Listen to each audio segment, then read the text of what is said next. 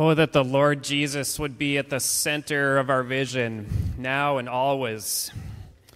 His gracious invitation to us is to praise him. It's a gift to praise him that we don't deserve in all circumstances and in all times. And let's accept that invitation this morning and come before him as we tell each other of his might, as we sing of his grace for our edification and for his glory. Psalm 113 says, "Blessed be the name of the Lord from this time forth and forevermore. From the rising of the sun to its setting, the name of the Lord is to be praised. Praise the Lord. Praise, O servants of the Lord. Praise the name of the Lord." Let's stand.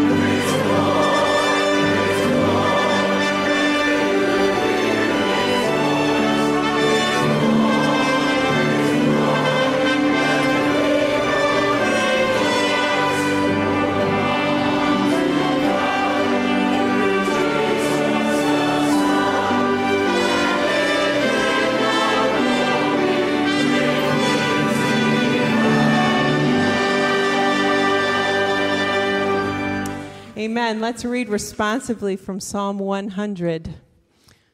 Worship the Lord with gladness. Come before him with joyful songs. Know that the Lord is God. It is he who made us, and we are his. We are his people, the sheep of his pasture. Enter his gates with thanksgiving, and his courts with praise. Give thanks to him, and praise his name. For the Lord is good, and his love endures forever. His faithfulness continues through all generations.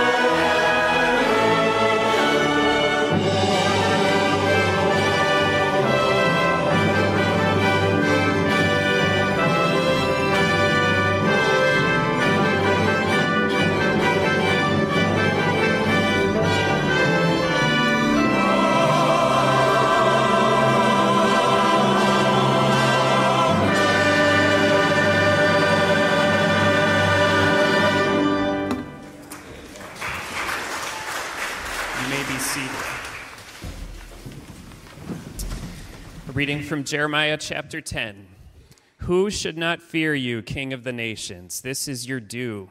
Among all the wise leaders of the nations and in all their kingdoms, there is no one like you. God made the earth by his power. He founded the world by his wisdom and stretched out the heavens by his understanding.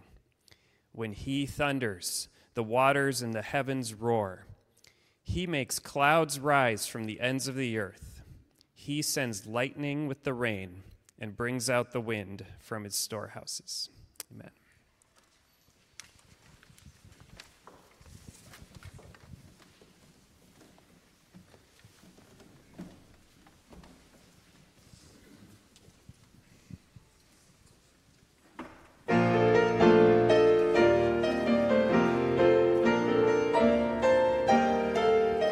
We sing the mighty power of God that made the mountains rise, that spread the flowing seas abroad and built the lofty skies. We sing the wisdom that ordained the sun to rule the day. The moon shines full at his command, and all the stars obey. We sing the goodness of the Lord that filled the earth with food. He formed the creatures with his word and then pronounced them good. Lord, how your wonders are displayed where'er we turn our eyes. If we survey the ground we tread or gaze upon the skies.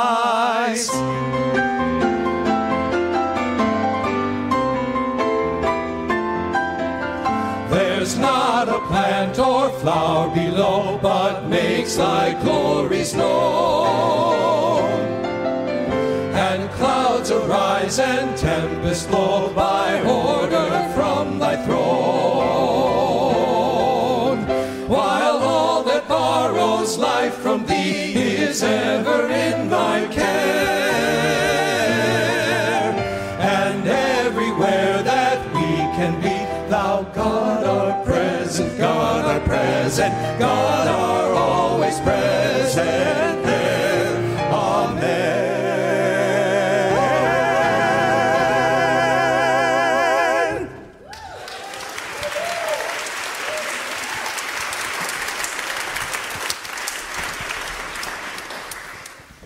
How fun this day is proving out to be. Amen? Well, we want to celebrate. I sing the mighty power as the guys just did. We want to proclaim to each other, what are some of the specific things in your life or in our world that God has power over? Let's raise up your voice and let's remind each other of God's power over different things today. What are some of those things? Everything. Love it. Our what? Our health. Amen. Our daily needs. Over death. Our hope. Another school year. For sure. Our finances. Our immune system.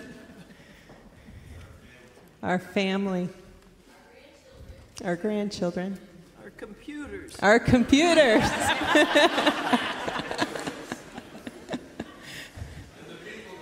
And the people to fix them.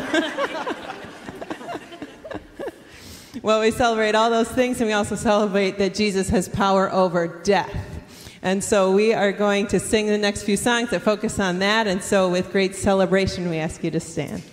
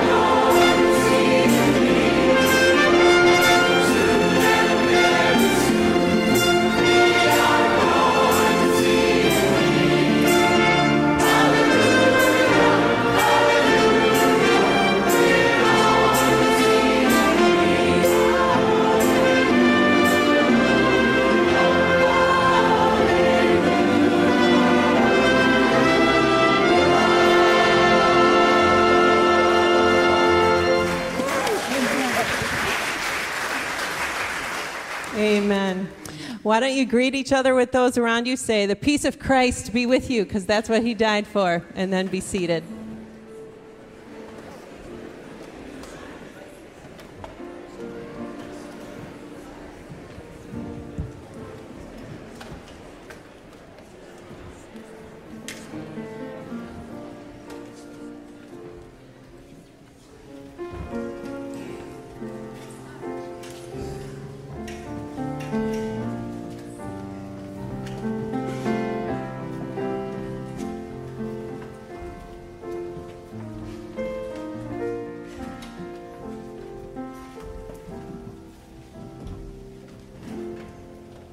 We want to continue our joyful worship together by the giving of our tithes and offerings. So I'd like to ask our ushers to come to the front. As a reminder, we have different ways to give. You can give in the service with us at the plates. You can give online at wheatonbiblechurch.org, or you can send your checks to the office of the church.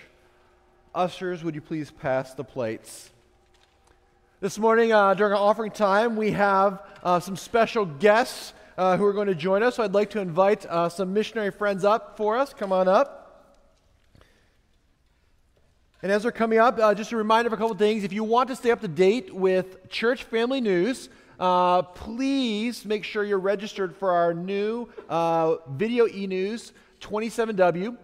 You can scan QR codes in the back of your seats, or you can go to the church website and subscribe that way.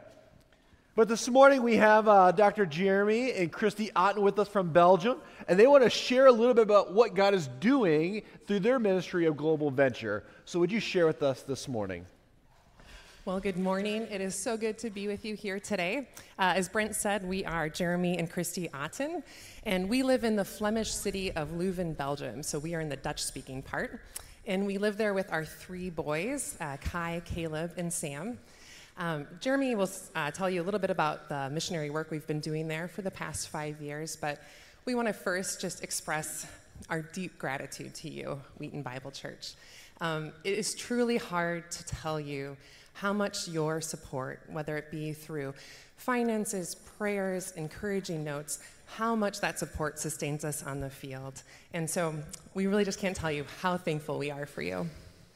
A lot of missionaries have a particular calling to a people group or a particular place in the world, which is fantastic. The calling that God has put on us is more vocational rather than locational.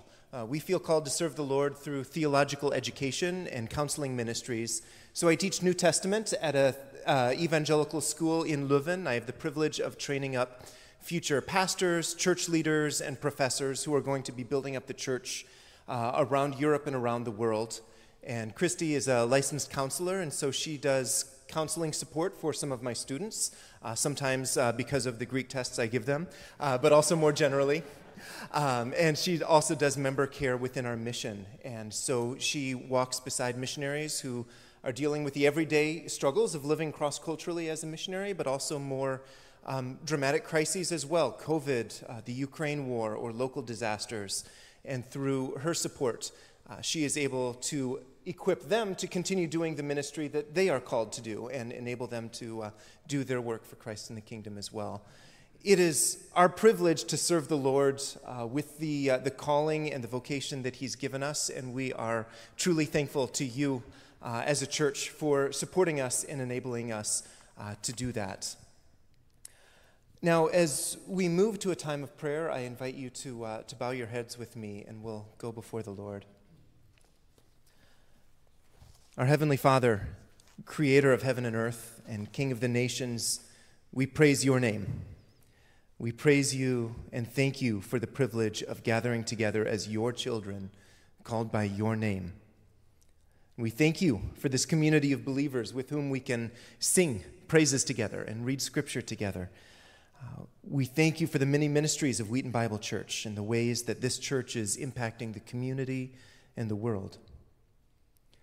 And we pray for your blessing on us this morning. We pray for the many needs among us, for those who are sick and in pain, for those who are grieving, facing depression and anxiety, or worried for a loved one.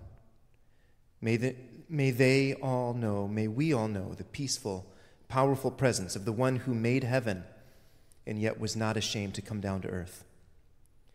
We pray for those who are struggling with sin and for those who do not yet know you. May their hearts be open to your calling. And I pray for those around the world who have never heard your message. Enable your churches and your missionaries to proclaim your good news boldly, clearly, and winsomely. And I pray for those, especially in Europe, who live in spiritual darkness, who have walked away from the watered-down religion they see and the insipid cultural Christianity, but have never truly heard the pure and unadulterated truth of the gospel. Let the light of Christ shine and the glory of the Lord be revealed in the sight of all nations.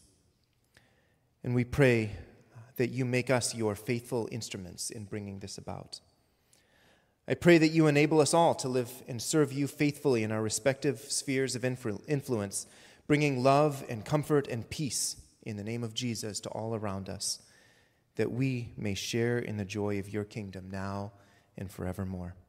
In Jesus' name, amen. Amen. Well, as we prepare to hear the word of God proclaimed to us, please stand for the reading of God's word. We'll be reading together from Matthew 25, verses 31 through 46. It's on page 144 in your journal. So Matthew 25. When the Son of Man comes in his glory and all the angels with him, he will sit on his glorious throne. All the nations will be gathered before him, and he will separate the people from one another as a shepherd separates the sheep from the goats. He will put the sheep on his right and the goats on his left.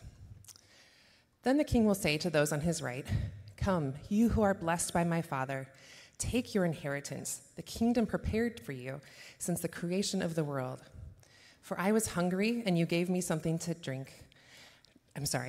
eat. I was thirsty, and you gave me something to drink. I was a stranger, and you invited me in. I needed clothes, and you clothed me. I was sick, and you looked after me. I was in prison, and you came to visit me." Then the righteous will answer him, "Lord, when did we see you hungry and feed you, or thirsty and give you something to drink? When did we see you a stranger and invite you in, or needing clothes and clothe you? When did we see you sick or in prison and go to visit you?" The king will reply, "Truly I tell you, whatever you did for one of the least of these brothers and sisters of mine, you did for me."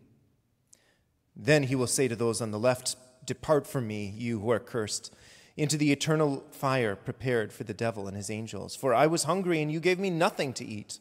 I was thirsty, and you gave me nothing to drink. I was a stranger, and you did not invite me in. I needed clothes, and you did not clothe me. I was sick and in prison, and you did not look after me." They also will answer, "Lord, when did we see you hungry or thirsty or a stranger or needing clothes or sick or in prison and did not help you?" He will reply, "Truly I tell you, whatever you did not do for one of the least of these, you did not do for me." Then they will go away to eternal punishment, but the righteous to eternal life. This is the word of the Lord.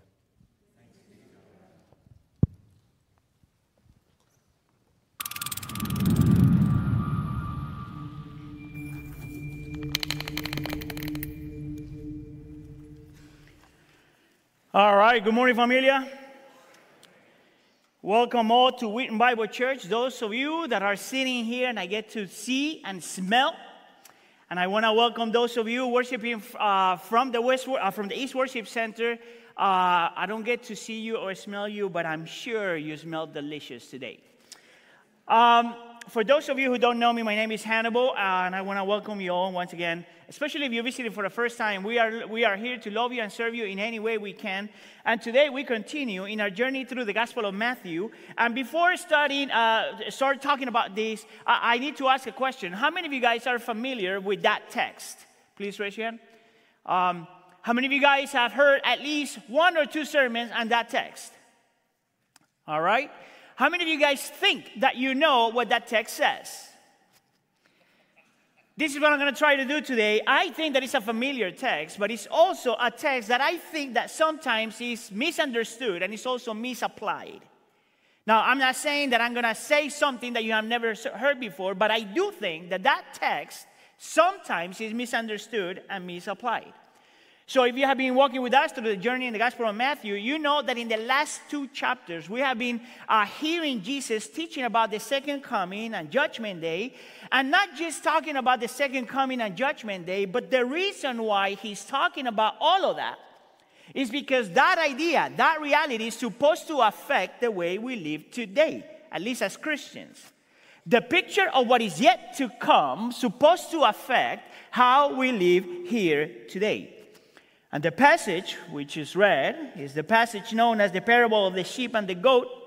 And there we're going to find 3 things. We're going to find an exhortation to be obeyed, a reason for the exhortation, and the power to live the exhortation. An exhortation to be obeyed, the reason for the exhortation, and the power to live the exhortation. So I need you to do me a favor. Look at the person next to you and say to that person, this message is for you. Go ahead. All right. Let's get, before getting into point number 1, let me just paint the picture of what Jesus is talking about here when he talks about his second coming. Right at the beginning of the text we just read, it shows us most of the things that we are going to get once Jesus returns. So, for example, it says that Jesus is going to return in his glory, which the word glory in the Bible is usually something that is weighty or beautiful or radiant or magnificent. And it says that when Jesus returns, he is going to look beautiful and radiant and magnificent. So profound is this image that not only Jesus is returning that way, but angels will come with him. And we will get to see Jesus sitting on his glorious throne, which that means that we will get to see Jesus both as a judge and as a king at the same time. See, the way I describe the second coming is almost like, this is the phrase that I will use, that is the image of the ultimate party for the saints. This is where everything is going to look beautiful and perfect and magnificent, and it'll be loud, people, loud. Now, what makes this party so beautiful is that not only Jesus returns with all his glory and beauty, but the text says that all the nations will gather before him. And the word nations there is significant because this is where we get the word ethnos. It's where we get the word ethnicity. What is interesting, though, is that the word ethnicity in the text is not just talking about different ethnicities being before the Lord, but it's a holistic definition of ethnicity.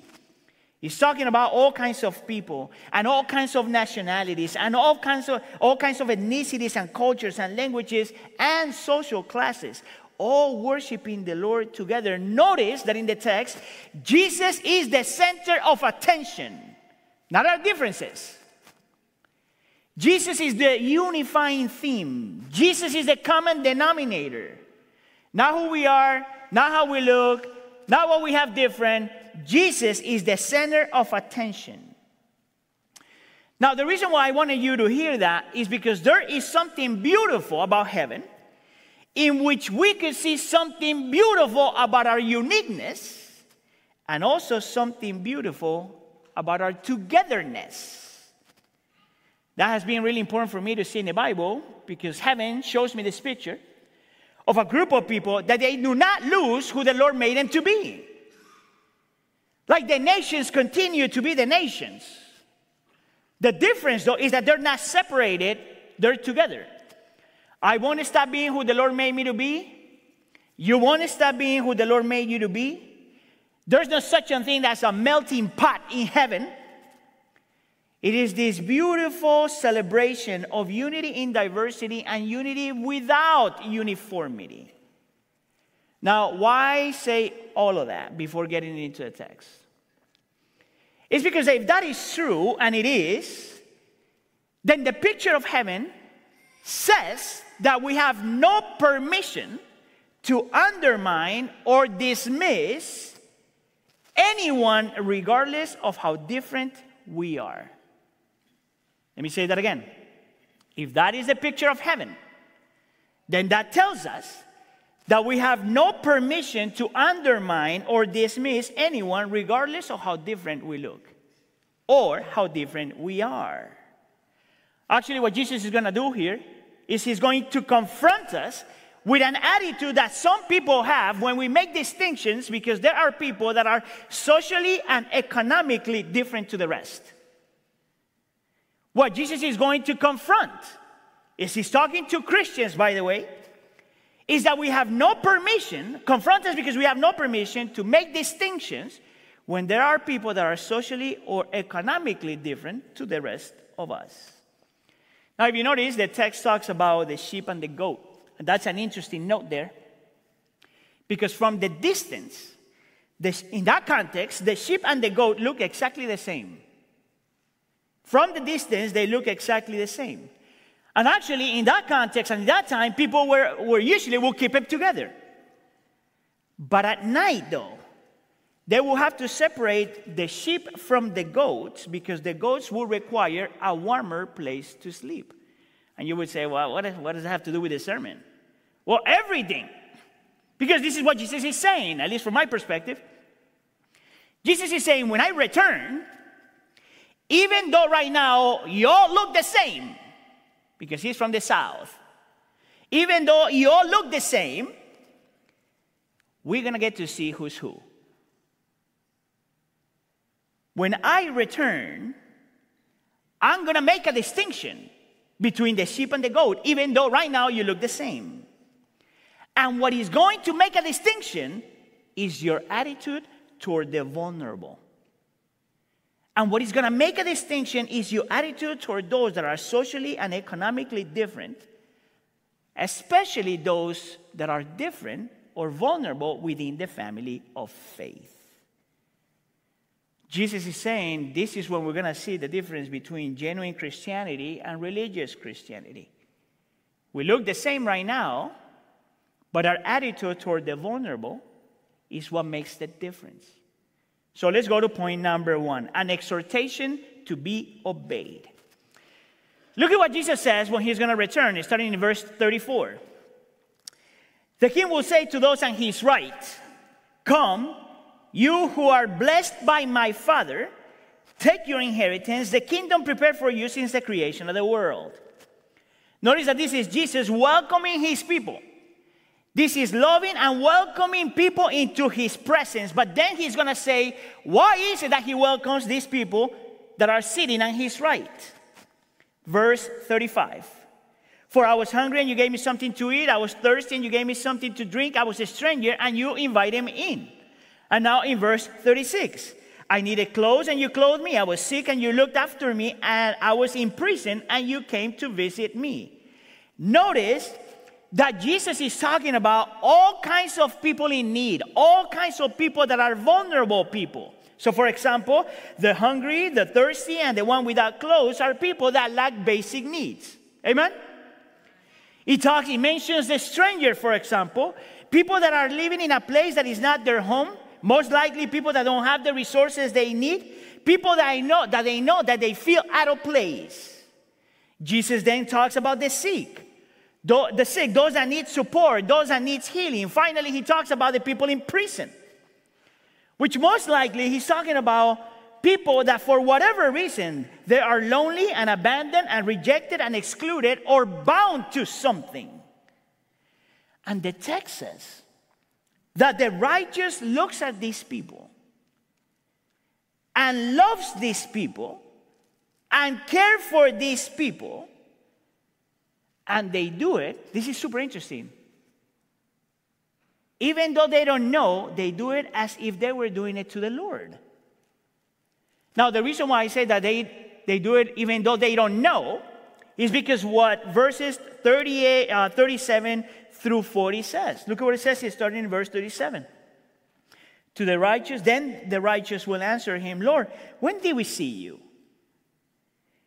When did we see you hungry and feed you, or thirsty and gave you something to drink?' Verse 38. "When did we see you a stranger and invited you in, and needing clothes and clothed you? When did we see you sick or in prison and go to visit you?" Verse 40. "Then the king will reply, 'Truly I tell you, whatever you did for one of the least of these brothers and sisters of mine, you did for me.'" Don't you find that interesting? This is a group of altruistic, self-sacrificing people that are doing things simply because they love people in need. Now, check this out. They love the people in need that belong to the people of God. Did you notice that talks about, use the phrase brothers and sisters of mine? He's talking about poor people, the least of these, vulnerable people, people in need that are part of the family of faith. Now, someone may ask the question at this point and say, well, hold on a second, Hannibal. Does this mean that believers have the responsibility to help only other believers in need? And the answer is, of course not. The Bible is full of references that says that Christians ought to care for people in need in general. We ought to care for the vulnerable in general. We also support people in general. We are supposed to care for the ostracized in general. But there is a reason, and I want you to listen up, church. There is a reason why the text and Jesus is so emphatic about helping the least of these within the family of faith. And I think that the argument is actually super simple. If we don't know how to care for the least of these within the family of faith, what makes you think that you're going to be able to love anybody outside the family of faith? Listen up. Even if I say that I love you with all my heart, if I don't know how to love my wife and my daughters, you would say to me, you have no way, no reason why to think that you actually love us. If you don't know how to love your own people, quote unquote, how do you think you're going to love anybody else that is not like you? Amen? This is the reason why Galatians chapter 6, verse 10, and this has been an extremely important verse for me. Paul says there, as we have opportunity, let us do good to all people. Can you say all people? Especially those who belong to the family of believers. If we don't know how to love one another in our needs, what makes us think that we're going to be able to love anybody else? Actually, I have a huge issue when I hear people say, well, I love people outside the church, but inside the church, I can't stand them. Imagine me going to one of you that is married, or one of you that have kids, and I say, I love you so much, but I hate you kids so much. Does that make sense to anybody? This is the same reason why James in chapter 1, verse 27 says, religion that God our Father accepts as pure and faultless is this, to look after the orphan and the widows in their distress, and to keep oneself from being polluted by the world. God says true religion, if we were to use that word, is not just that we walk in personal holiness. Is that we care for the least of this. Now people will say, well, Hannibal, that might be just a New Testament thing. That's probably only for the New Testament people in that context and in that time. And I'll say, no. That's not what the Bible says. It's the same principle that we find in the Old Testament. This is what God expected of the Israelites in the Old Testament. One of the most confronting texts in the Old Testament is Deuteronomy chapter 15. You're starting in verse 7. Look at what the Lord says. If anyone is poor among your fellow Israelites, the family of faith, in the land that the Lord God is giving you, do not be hard-hearted or tight-fisted toward them. Rather, be open-handed and freely lend them whatever they need. Give generously to them and do so without a grudging heart. Ain't that a confronting text? Jonathan Edwards wrote a sermon on that passage, and that sermon was 22 pages long. I got to half of it. And he grabs that text and extracts from it more and more and more and more. And this is the gist of what he says.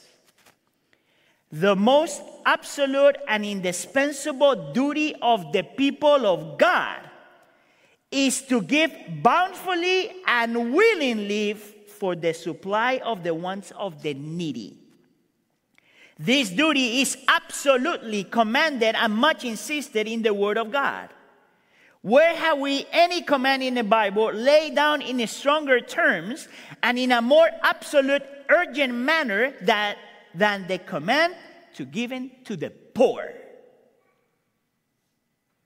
That's Jonathan Edwards. Jonathan Edwards says that from Jesus' perspective, if I want to really see where my relationship is with God, I really got to ask the question, do I really care for the least of these, especially among the family of faith? These are the guys on the right side of Jesus. But there are other guys on the left side of Jesus that when they think about helping the least of these and serving the least of these, they think that that's optional.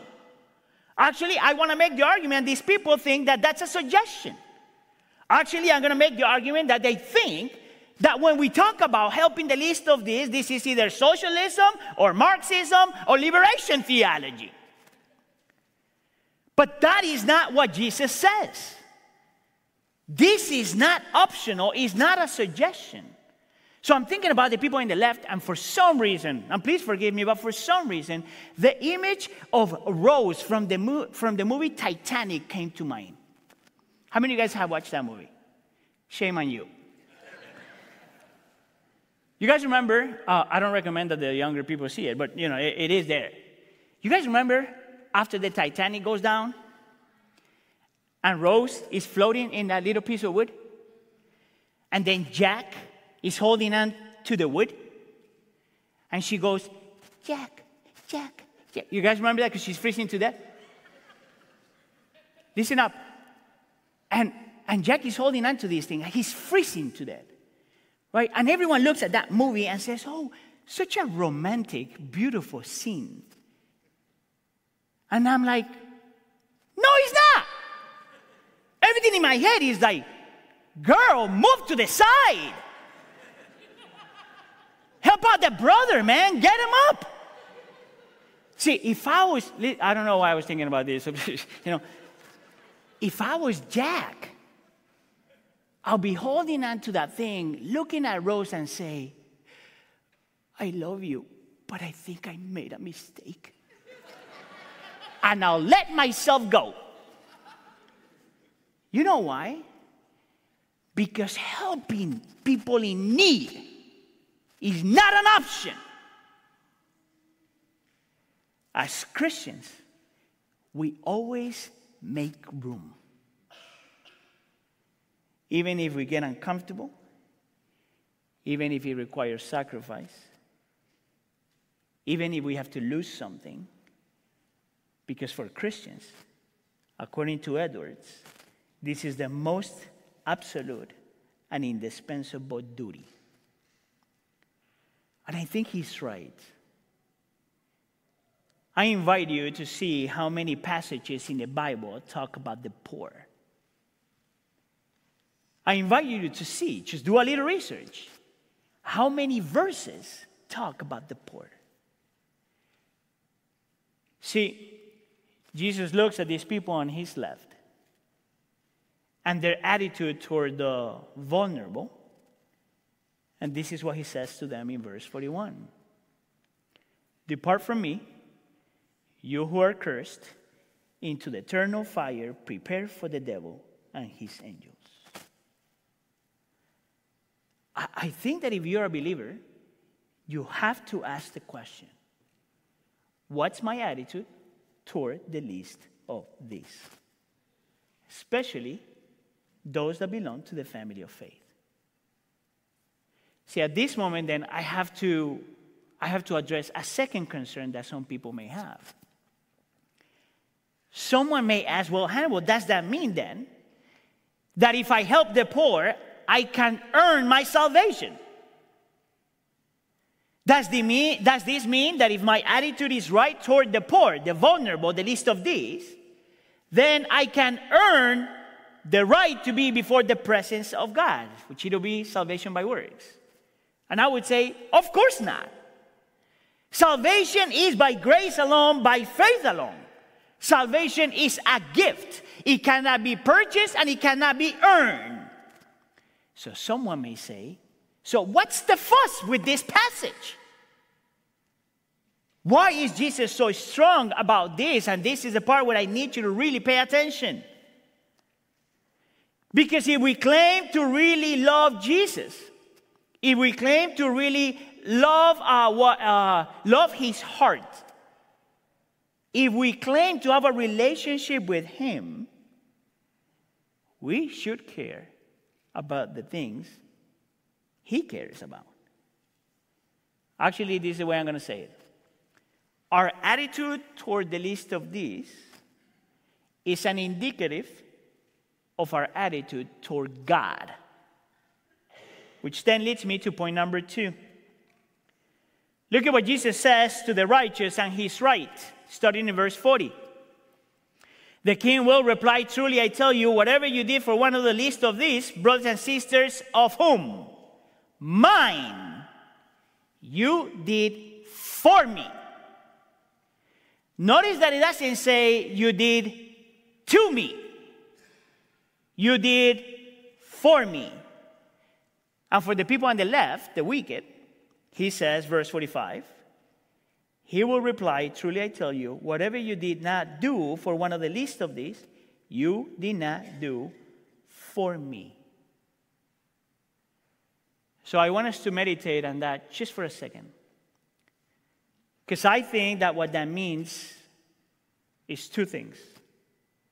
Number 1 is that if you really, really love the Lord, and if you really, really have a walk in communion with him, then by nature, you will become like that which you worship.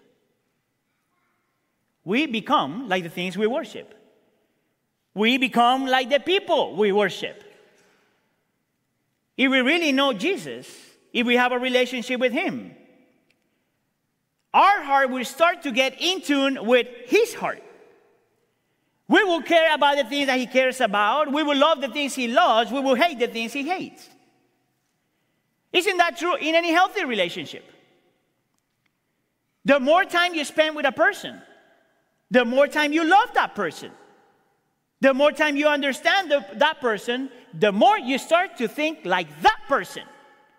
Isn't that true for marriage, for example? You know, I've been married for 22 years. I've been with Heidi 29 years. And I know exactly what to say that it'll either bring happiness to her or just to annoy her. You know why? Because we have been together for 29 years. I mean, for 29 years, we have grown more and more together to the point that sometimes we think exactly the same way. Isn't that true for any healthy relationship? This is what Jesus says. Care for the least of these, because that's where my heart is. And if you don't care for the least of these, you know where your heart is. Can you see how this is an indicative of our relationship with God? And the second reason why I think Jesus is saying this, and he wants us to pay attention to this, is because Jesus identifies with the least of these. Did you notice that he used the phrase, I was? He didn't say, they were. I was hungry, I was thirsty, I was a stranger, I was sick, I was the one in prison. And I found this picture amazingly profound, because here we have a picture of the omnipotent God, self-sufficient God that needs nothing and lacks nothing, and yet is so personal and so close to the people in need that he feels compassion when people are hungry, thirsty, strangers, sick, and in prison. It's almost like if Jesus is saying, I feel what you feel, and I feel when you feel. You know where I got that from? B.B. Warfield, which is another theologian.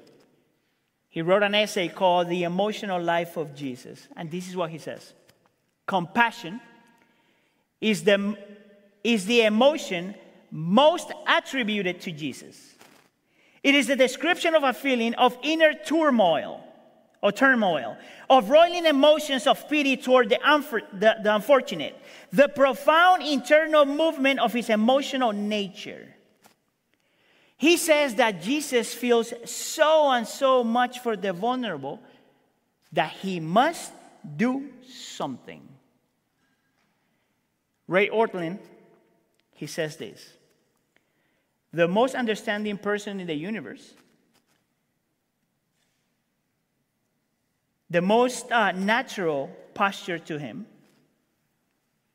is the one when we see Jesus exercising compassion, in which we don't see him pointing fingers, but we see him with open arms. He sees the fallenness of the world, and his deepest impulse, his most natural instinct, is to move toward that sin and suffering and not away from it. Isn't that a beautiful quote? Jesus sees the least of these, and he's moved toward them, not away from them. This is why Wayne Grudem says that mercy is God's goodness toward those in misery and distress. All right. I'm about to get super personal. All right? Do I have permission? Yes. You said it. I think that within Christianity, there are usually two approaches, two sides of the spectrum when it comes to the least of these. And for the sake of argument, I'm going to call these the more traditional view and the most modern view. Those will be the two sides of the spectrum. On one end, the more with the quote-unquote more traditional view of the least of these, when we look at poor people, we will say something like, they're probably there because they did something wrong. They're probably there because they're lazy or immoral, or because they did not work hard, or because they did something wrong, or their parents did something wrong. Right? And for that group of people, the solution then is to teach the least of these how to exercise personal responsibility, how to cultivate morality, and how to make right decisions. And to that group of people, if they are believers, I would say, you are only paying attention to the sins inside of people, but you are ignoring the sins outside of people. And you also believe in karma, which is something believers don't believe. We believe in grace, not karma. And I would invite you to read the book of Job, in which someone suffers and he or she is not guilty. Well, in the case of Job, he is not guilty at all. And I would invite you to pay attention to the life and death of Jesus, because he's the guiltless, dying for no reason from a human perspective. Then if a person is in that group, I would say, be compassionate. Care for the least of these. And then figure out what the reason, why is it that they're there. Don't assume. Care for the least of these. That would be the more traditional view. The more modern view, on the other end, would be the people that see the least of these, and they would say, the only reason why the vulnerable people are there is because they are victims of society in the world. And we need to change systems and structures and people in position of power. And then they would say, if we put the vulnerable in a position of power, everything will be fixed. And to that group, I would say, if they're believers, that might be the case. But you also have to believe in personal responsibility. Because there is sin outside of us, but there's also sin inside of us. And at the end of the day, even if you change circumstances, if the heart has not changed, maybe people cannot stop being the least of these. And if you don't believe that there's a biblical case for that, maybe, just maybe, you should read the story of the Israelites after the Lord gave them freedom from the tyranny of Egypt. God changed their circumstances, but their heart did not change. So what I would say to this group of people is be compassionate. Care for the least of these. Do the things that you need to do. But don't think that the only problem is the problem outside of them. Don't undermine that they may need to exercise personal responsibility. So the question for the church is this. How do we learn then to care for the least of these?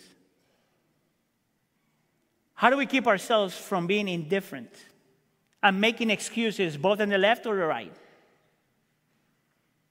How do we engage with people when they're in pain and struggle? Point number 3, the power to live it. If there's one thing that we learn from the least of these, for most, not all, but for most, is that they know that they need help. See, the hungry, the thirsty, the one without clothes, they know that they're in need, therefore they long for help. The stranger, they know what it means to be an outsider, and therefore they long to be welcomed. The sick, they know that they're sick, and they long to be healed. The prisoner knows that they're rejected, excluded, and limited, therefore they long to find freedom. And I want to make the argument that the one thing that changes the hearts of believers is not that we try hard. It's that we remember that every single one of us were also the least of these. Maybe not physically, but spiritually. You were hungry and thirsty and without clothes. And Jesus came to heal you, satisfy your thirst, and clothe you with righteousness. See, you were the stranger. You did not deserve to be before God's presence, and yet He welcomed you in. See, you were the sick. You were the spiritually sick, and you needed to be healed, and that's why Jesus came, to bring healing. See, you were the prisoner. You and I were bound to our sin, our guilt, and our shame, and this is why Jesus came, to give us freedom. How did Jesus do that for us? When He went to the cross. See, because we were all of that, Jesus looked at us, and He was moved by it. To the point that He drew near, not away from us. And at the cross, we see the one that deserves to sit in His glorious throne, the King and Judge, humbling Himself, becoming like the least of these, exercising compassion to satisfy our hunger, quench our thirst, clothe us in righteousness, welcome us into His presence, and bringing healing and set us free. But He doesn't stop there. Because at the cross also, not only He gives us that, but He takes upon Himself what the people on the left side of Jesus deserved. And in turn, He makes of us righteous people.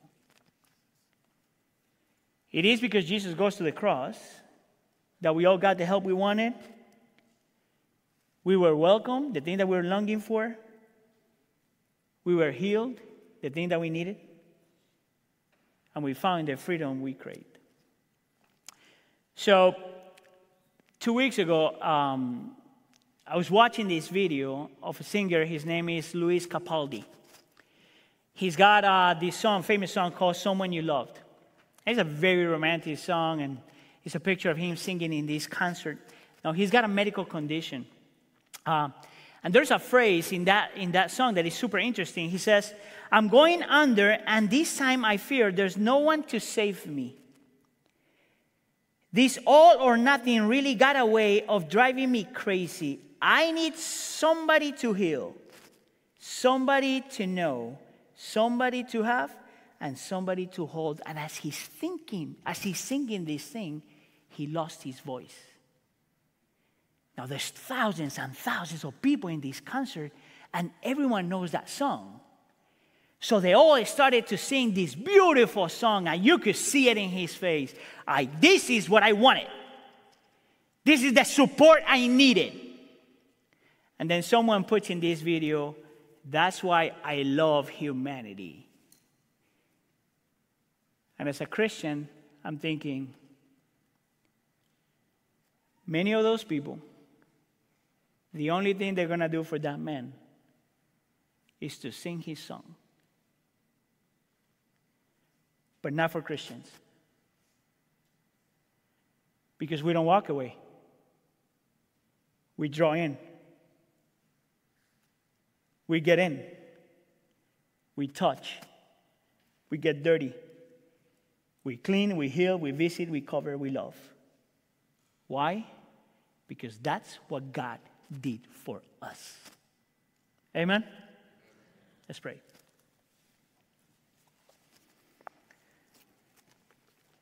Heavenly Father, we are aware, Lord, that the only reason why you called us to be what you called us to be is because you did it first. It's because you did not stay away. It's because you saw our misery and struggle and pain, and you came close to us.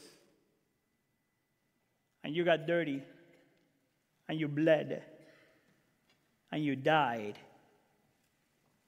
but you also resurrected to make of us the people that you want us to be. So I pray, Lord, that you give us minds and hearts that would truly love and care for the least of these, especially among the family of faith. But that we are impacted so much by the grace of Jesus Christ that we don't stop only within the family of faith. But that we look around, that we look in our neighborhoods, that we look in our jobs, that we look in our environments, and seek and love, serve, and care for the least of these. And we pray for all of this in the name of Jesus, and the church says,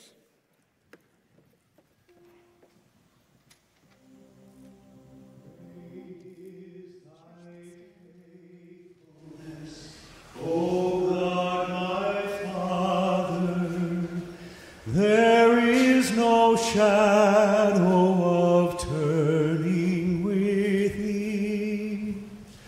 Thou changest not, thy compassions, they fail not. As thou hast been, thou forever wilt be. Great is thy faithfulness, great is thy faithfulness.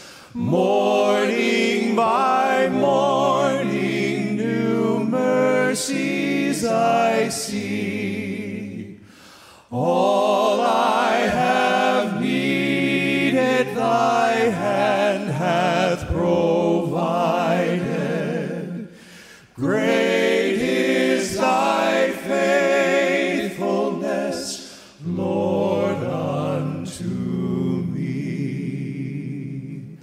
Summer and winter and springtime and harvest, sun, moon, and stars in their courses above, join with all nature in manifold witness to thy great faithfulness, mercy, and love. Great is thy faithfulness, great is thy faithfulness.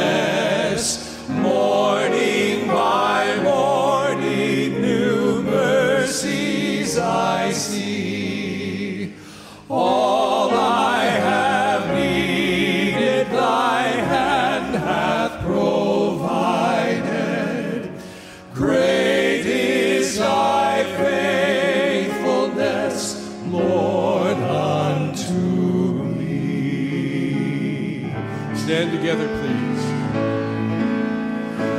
Pardon for sin and of peace that endureth, thy own dear presence to cheer and to guide, strength for today and bright hope for tomorrow, blessings all mine with 10,000 beside. Great is thy faithfulness, great is thy faithfulness. Morning by morning, new mercies I see. All I have needed, thy hand hath provided. Great is thy faithfulness, great is thy faithfulness, great is thy